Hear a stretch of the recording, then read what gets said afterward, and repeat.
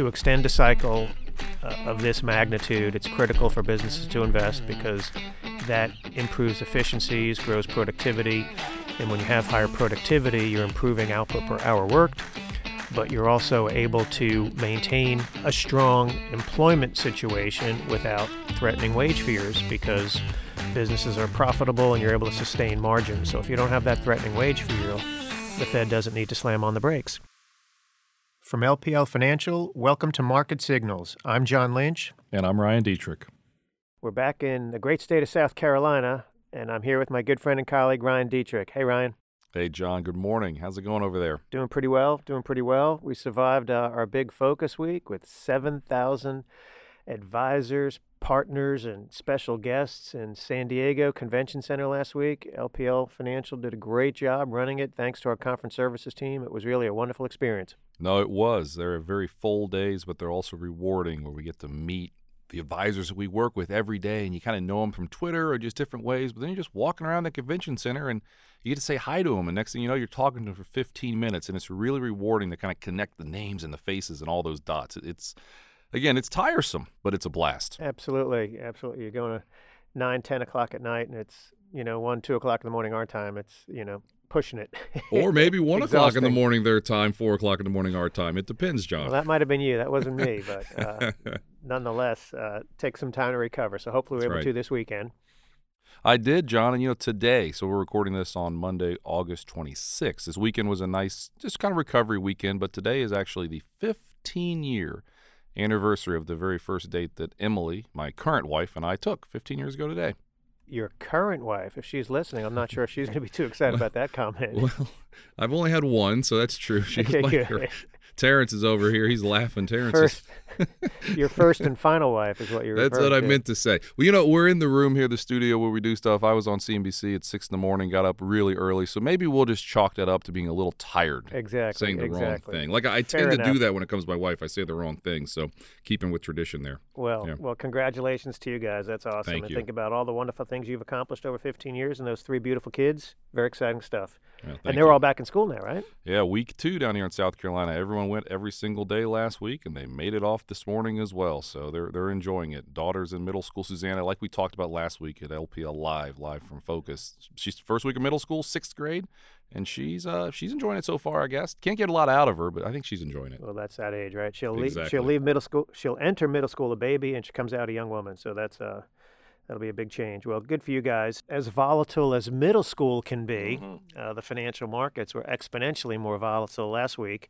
We were really bookended, right? We had great news last Monday, supposedly, and then terrible news on Friday, supposedly, but nonetheless, you had massive market reactions on tweets, trade threats, and, more delays. And, we can't sugarcoat this thing, even though the markets are opening up positive this morning. This trade situation really is hitting a new low. Wouldn't you agree? No, it sure is, John. Again, we talked about it in May. We thought we were about 80% done with the trade deal.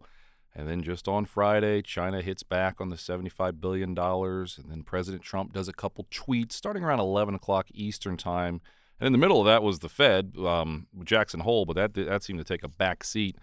And we saw nearly a 3% correction intraday from the peak to where we closed. And that one tweet definitely riled everyone up. I guess you could say, quote unquote, the good news is this morning, Monday, we do have a little bit of green early in the morning. Nonetheless, it seems like it's just back and forth, and we're not getting any closer. Do you think we're ever going to get a resolution here?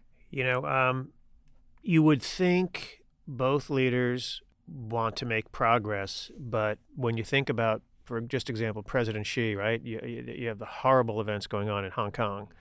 So, the hardliners don't want him to show weakness to the U.S. during all this in Hong Kong, right? From a nationalist pride standpoint, if you will.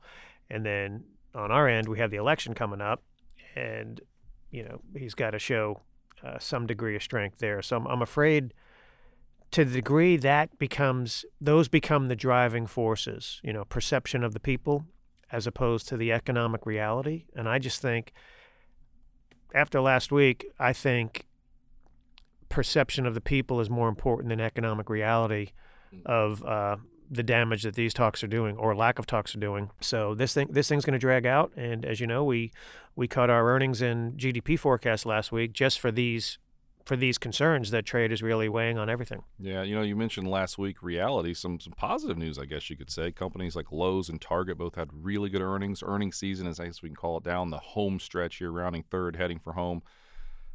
According to Thomson Reuters, we're looking at potentially 3% year-over-year earnings growth. I mean, that's not spectacular, but boy, oh boy, we were talking negative 3% at the start of earnings season. One other stat, John, then I'll send it back to you. One other positive, S&P's down 4 weeks in a row. That sounds bad on the surface, and it is, but at the same time, you go back 10 years since this bull market started, the S&P's been down 5 weeks in a row, only once, back in 2011. Actually made it to 6 in a row. So very near term. That was this time of year too, right? It sure was. And the thing about it is, so what's that mean? Well, if we're going to bounce, we probably should bounce fairly soon. That's what history's told us for the last 10 years. We are oversold. Put-to-call ratios are high. Investor sentiment polls are definitely flashing a lot of fear out there. A lot of scariness. There's a lot of scary headlines, scary stuff out there. But maybe a lot of this is priced in also potentially. But we're only down 6% from the high. That's and right. Something. You're down 4 consecutive weeks, which sounds awful. Right. But we've had major volatile swings, right? We've had 600-700 point moves, 800 point moves on a couple of occasions, right? But the incremental hit has only been 6%. Typically, August is seasonally weak. We've talked about the August period, the September period. September typically is the month where you see historically the most earnings revisions downward, right? Because right. And I always attribute that to Wall Street analysts coming back from the Hamptons and sobering up and saying, what was I thinking of in January? So we've got a couple of those things going on. In addition, we don't want to be dismissive of Hong Kong or, I guess the protests in France have died down a bit, but you've got manufacturing weakness in Germany. You've got manufacturing weakness now in Japan. The Brexit situation. North Korea launched more missiles. I mean, South Korea and Japan are in a trade dispute now. So there are a lot of things with which to be concerned about. But to your point, many of the major retailers delivered solid EPS growth last week. The week before that, we saw retail sales come in with a really strong number. We've got consumer confidence coming out, I guess, tomorrow. Curious to see what that'll be. So you've got a lot of things going against us, but the U.S. consumer is fully employed. The U.S. consumer has wage growth north of 3%. And at 70% of the economy, that has to count for something. Maybe I'll just add to what you said, John. We're only down 6% from the highs. The largest pullback we've seen this year is 7%. That came in May into early June. And you think about it, the average year tends to see a double-digit correction. Right, 13, 14%. Exactly. And you tend on, this is averages. I'm aware not everything's average. But at the same time, you tend to see 4 separate 5% corrections a year on average since 1980. We've had 2 5% corrections. And one stat that I worked on yesterday, I didn't quite get to mention it on CNBC, but I'll mention it now. You mentioned the big swings. So, John, so far year to date, the S&P's had 28 1% either gains or losses, a 1% move up or down. Intraday move. Yes. Well, actually, we're closed. So on a closing basis, either up or down 1%, 28 times. The average year, going back to 1950, at the end of August, so pretty much where we are now, is 33 1% moves. So there's different ways to say, this year feels rocky, with the headlines very scary. Maybe the price action after a 20% gain to start the year is actually fairly normal. What do you think about that? Yeah, I think it's just a respite. We talked about the summer doldrums, right? Yep. And it's all playing out. Now, of course, we had no idea, the trade situation would escalate to the low point where we've arrived. But nonetheless, we knew there was going to be a cause. We just weren't sure what the cause was going to be. But, yeah, that's really weighed. But, again, we still believe we're still looking at economic growth of 2% this year. We've introduced, as we said last week on LPL Live for this podcast, we're looking at 1.75% next year. So good growth, basically trend. We're going to have recession someday. We have talked about that a lot. The cycle has to end sometime, but looking at the strength of the consumer and the weakening global trends that we're seeing, it's conceivable that, the election season really weighs on people to the point where consumers and businesses just tap out in the fourth quarter of 2020. So it's conceivable you have 2 consecutive quarters of, a third of 1% decline as people just want to see whether the current administration extends or a new administration takes over, and people want to just see what happens. So self-fulfilling prophecy type recession. Oh, absolutely could be that. Now, this week in our weekly market commentary, like you just kind of laid out, we discuss our cut in GDP growth. And I know we did talk about this some last week, John, but one thing I want to point out, if you look at nominal GDP growth at the 8 different economic cycles since World War II. Now, nominal is real plus inflation, That's folks. correct. So if you have 2% GDP with 2% inflation, nominal growth is 4%. Good point. So that's coming in at 49% so far this cycle. What in the world does that mean? Cumulative. It's cumulative, from start to that's finish. correct, the past 10 years. The average at every single cycle since World War II has been 49%. So, yes, this is a very long cycle of growth. At the same time, I think that kind of hammers home. It's just kind of meandering 2.5% growth, most of these years to come in at around 49%. We'll call it 50% for the total cumulative nominal GDP growth. But, that kind of suggests maybe this can keep going, right? I mean, it is an old cycle. And we just cut GDP, but maybe we can keep going. Tell us a little bit more about the weekly market commentary, John, and the reason for the little bit of a cut in GDP.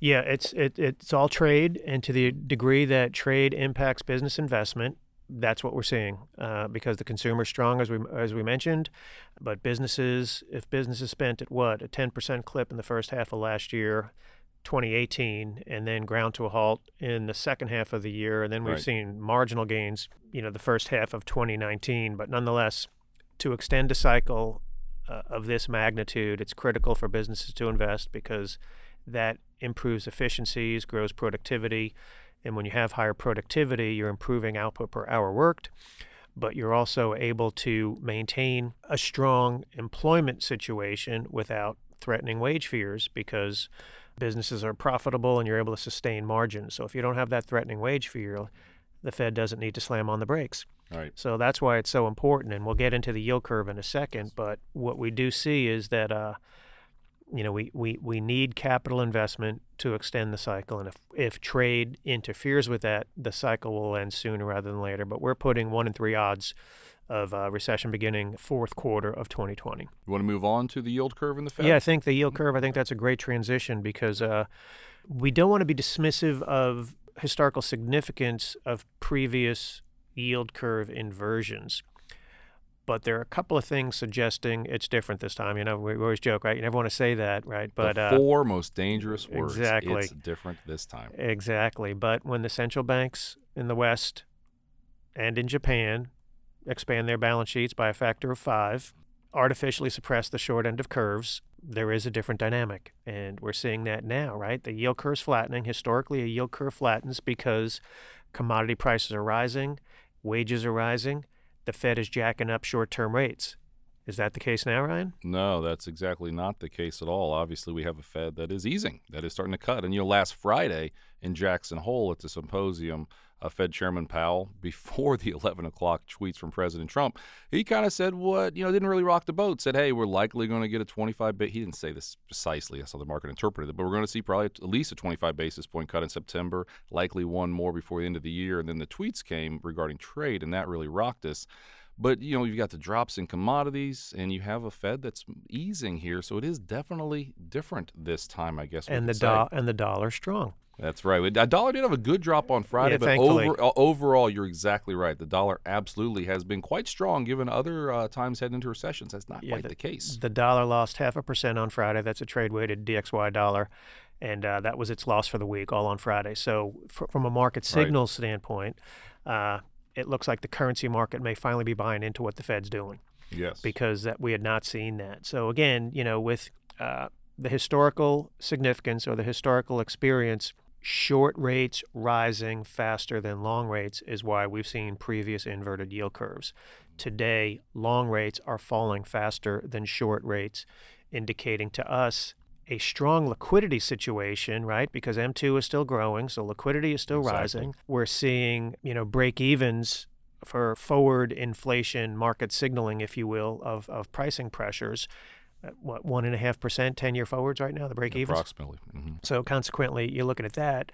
So the short end of the curve is saying, as we've discussed on previous podcasts, policy is too tight in the near term for the trade uncertainty. Yeah, and so that's the short end of the curve. And what we call the belly of the curve, that's the 2-10 yield curve, and that is flirting with inversion literally as we speak. But the longer end of the curve, you look at the 10-year, 30-year yield curve, That's still above where it was earlier this summer when it made lows. It's nowhere near inverting. In previous recessions, you tend to see the long end of the curve also invert. So there's kind of one thing to be aware of there. I've read a lot about yield curves. You talk to 10 people, you get 10 opinions on it, obviously, but it does seem like the short end is saying, hey, we think there's a cut coming very, very soon, potentially multiple cuts coming. Right. The longer the curve is saying, hey, this economy can keep going, and we're likely going to avoid a potential recession in the United States. And I think the long end is also looking at a $1 trillion deficit. I think the long end is looking at potentially increased issuance from Treasury, and it's conceivable that helps steepen the curve with a couple of more cuts on the short end by the Fed. And then, I don't know if I necessarily want to see a 100-year bond, but if we issue more let's tens. Hope you don't see it. How old would you tens, be? That's You'd right. You'd that's be, right. 197? Probably wouldn't pay until, by the time I go to my reward. But nonetheless, I do think you're going to see that sort of steep. And I think that's what 10s and 30s are telling us right now. But we've got to pay attention to 90s and 2s and 2s and 10s right now, and hopefully the Fed is. And it would appear after Friday's speech that they are, doing the air quotes now, act as appropriate to sustain the expansion. Those are the 6 words: act as appropriate to sustain the expansion. 7 words, but something we need to be mindful of over these next couple of months. I don't think the Powell Fed will do a 50 basis point intra-meeting cut, nor will they do 50 in September. He seems too measured. But if you get one in middle of September in a couple of weeks, and then one, which is mind-boggling, right? Middle of September is a couple of weeks from now. And his first college football game was on Saturday night. Yep, unbelievable. Mm-hmm. Unbelievable. It didn't appear anyone really wanted to win that one with all the turnovers, but I guess Florida did pull it out of Miami. They got him, yeah. And then have one cut in mid-September and the other cut at the end of October, and hopefully that will be sufficient to mollify investor fears. Yeah, John, maybe to wrap it up, we'll talk about the 10-year yield for a second. I believe this morning the 10-year yield was down to 144 or 145-ish. Yep. And it has bounced back a little bit as the time of this recording, but that is near the lows that we saw pretty much at Brexit, summer of 2016, and then again in 2012. And you look at sentiment polls, one of them, consensus number of bulls on bonds, keeping this very simple.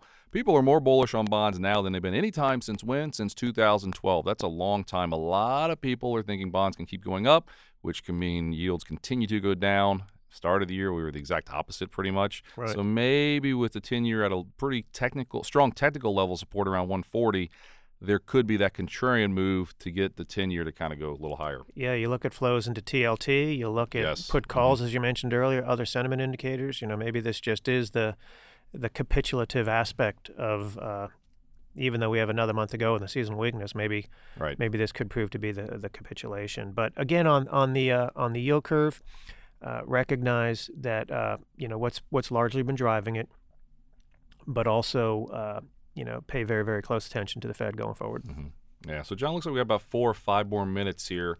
We can wrap up. I think we said we're going to wrap up talking about corporate profits. Now, we kind of hinted at it a little bit, but I'll just kind of put the ball on the tee for you here. So second quarter is wrapping up here. Again, according to Thomson Reuters, looking at about 3% year-over-year earnings growth. According to FactSet, just slightly positive.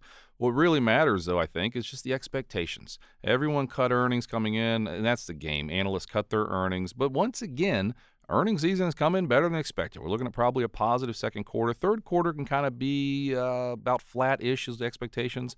Maybe a little bit of a pop in the fourth quarter. But overall, like we said, retailers are doing pretty good. Banks did pretty well. There's always pockets of strength. Earnings don't look too bad, do they? Well, there are a couple of things we should talk about there, right? Mm-hmm. GDP is going to be revised on Thursday. Yes. And when GDP came out 3 weeks ago, I guess it was, historical profit data for the national account, not S&P operating earnings, not publicly traded companies, but all companies, those profits were revised lower by a significant amount. We have to make the distinction between economic profits and market profits, if you will. As investors, we look at S&P operating earnings as a primary driver. That background, we mustn't lose sight of the fact that the body of work for corporate profitability on a national account deal hasn't been as significant as people had anticipated. That's one. Second thing, S&P operating earnings, yes. Forecasts were, I guess, for a 300 basis point decline or 250 basis point decline going into earnings season. Jeff Bookbinder's talked about it quite a bit for us over the last year about how businesses operating earnings are typically ahead of the forecast by about 400 basis points, and it looks like we're tracking towards something like that. Actually, a little higher than that, right? If we were down 3 and up 3, that'd be a 600 basis point swing. But nonetheless, Yes. the trend still looks pretty good on profits. We obviously are very concerned about trade and the impact of capital investment, and to the degree that has negatively impacted productivity. And also, if productivity is negatively impacted, then margins are impacted, affecting profits. So we are at consensus for profits this year, but we're only looking at a handful of percentage points earnings growth next year. We're at $175 in earnings for 2020, and just want to point out that the street is probably $8 or $9 ahead of us, and we just want to send a signal to our advisors and our investors and our clients that we are taking this very seriously, and that's why we're so significantly below the street's forecast for next year. But a tailwind is the Fed, and to the degree the Fed cuts short rates, that expands the market PE. So we're looking at an 18 and a quarter PE on 175, and we think we could trade as high as 3150 to 3200 next year for the S&P 500. You know, John, we've got only a couple more minutes to go, and it's amazing. We haven't even talked about the G7 yet. That just shows you how much news is truly out there. I'll just kind of summarize the G7 very quickly. Potentially, we have U.S. and Japan have a tentative trade agreement. Japan's going to start to buy more of our corn. And U.S. and France are very close to solving the digital tax issue, which has kind of been out there. So there are some positive headlines coming out of the G7. That tends to be how these things work. But at the same time, the fact that we push this out way to the end of this conversation just tells you how much other news is truly out there right now. Exactly. And I don't even think the communique said anything about U.S.-Europe trade deal, particularly on auto tariffs. Right. So to the degree, that's a looming risk also, in addition to China and the South Korea-Japan thing on trade. We have to be very, very mindful there. But not to end it on a buzzkill, let's talk about the better earnings for this quarter. That's right. So all in all, earnings have been better. And what else is good, John? It's football season, right? Absolutely. Down here in the South, it was Terrence. What was it? Terrence is here. Terrence just had his bachelor party. He's getting married soon on October 12th. He helps us every week, so thank you, Terrence. But it was like 65 degrees almost yesterday. I mean, it's been 100 every day. So that's some good news. Football is here. Bull market's still alive and well. We're up 15% total return basis. It's going to be rocky. Well, but it's alive. I don't know if it's 12, but it's alive. Well, that's true. It is. That's a good point. It's still alive, but it's still beating. It's a lot going on. So, John, had a lot of fun this week. Thanks everyone for listening. We have an email, LPL Market Signals Podcast at LPL.com. So please feel free and send us some comments and some questions. Absolutely. And to wrap up, Ryan, thank you so much. And again, expecting another volatile week. Trade is going to continue to dominate headlines, and just encourage all investors to focus on the fundamentals. We're tweaking GDP. We're tweaking interest rate forecasts, and we're tweaking profit forecasts. We still see, in spite of a challenging environment, opportunities for the market to respond favorably, and that's what we'll be focusing on. If we see otherwise, obviously we'll be the first to let you know. But right now, with a fully employed consumer with good wage growth, that is something to keep in mind in spite of the many, many challenging global risks out there. So we thank you all for listening. We'll look forward to being on next week. Have a great one, everyone. Well, that's it for this episode. Join us next week when we'll continue to analyze and discuss market signals. Stay connected by following us on Twitter @LPL or @LPL Research. Please subscribe wherever you get your podcasts. LPL Market Signals is presented and produced by LPL Financial. I'm John Lynch. And I'm Ryan Dietrich. The opinions voiced in this podcast are for general information only and are not intended to provide or to construed as providing specific investment advice or recommendations for any individual security. Any economic forecast set forth in this podcast may not develop as predicted, and there can be no guarantee the strategies promoted will be successful. All performance reference is historical and is no guarantee of future results. Investing involves risks, including potential loss of principal. No investment strategy or risk management technique can guarantee return or eliminate risk in all market environments. All information referenced in the podcast is believed to be from reliable sources. However, we make no representation as to its completeness or accuracy. This research material was prepared by LPL Financial, LLC. Securities and advisory services offered through LPL Financial, a registered investment advisor, member FINRA and SIPC. To the extent you are receiving investment advice from a separately registered independent investment advisor, please note that LPL Financial is not an affiliate of and makes no representation with respect to such entity. The investment products sold through LPL Financial are not insured deposits and are not FDIC, NCUA insured. These products are not bank credit union obligations and are not endorsed, recommended, or guaranteed by any bank, credit union, or any government agency. The value of this investment may fluctuate. The return on the investment is not guaranteed, and loss of principal is possible.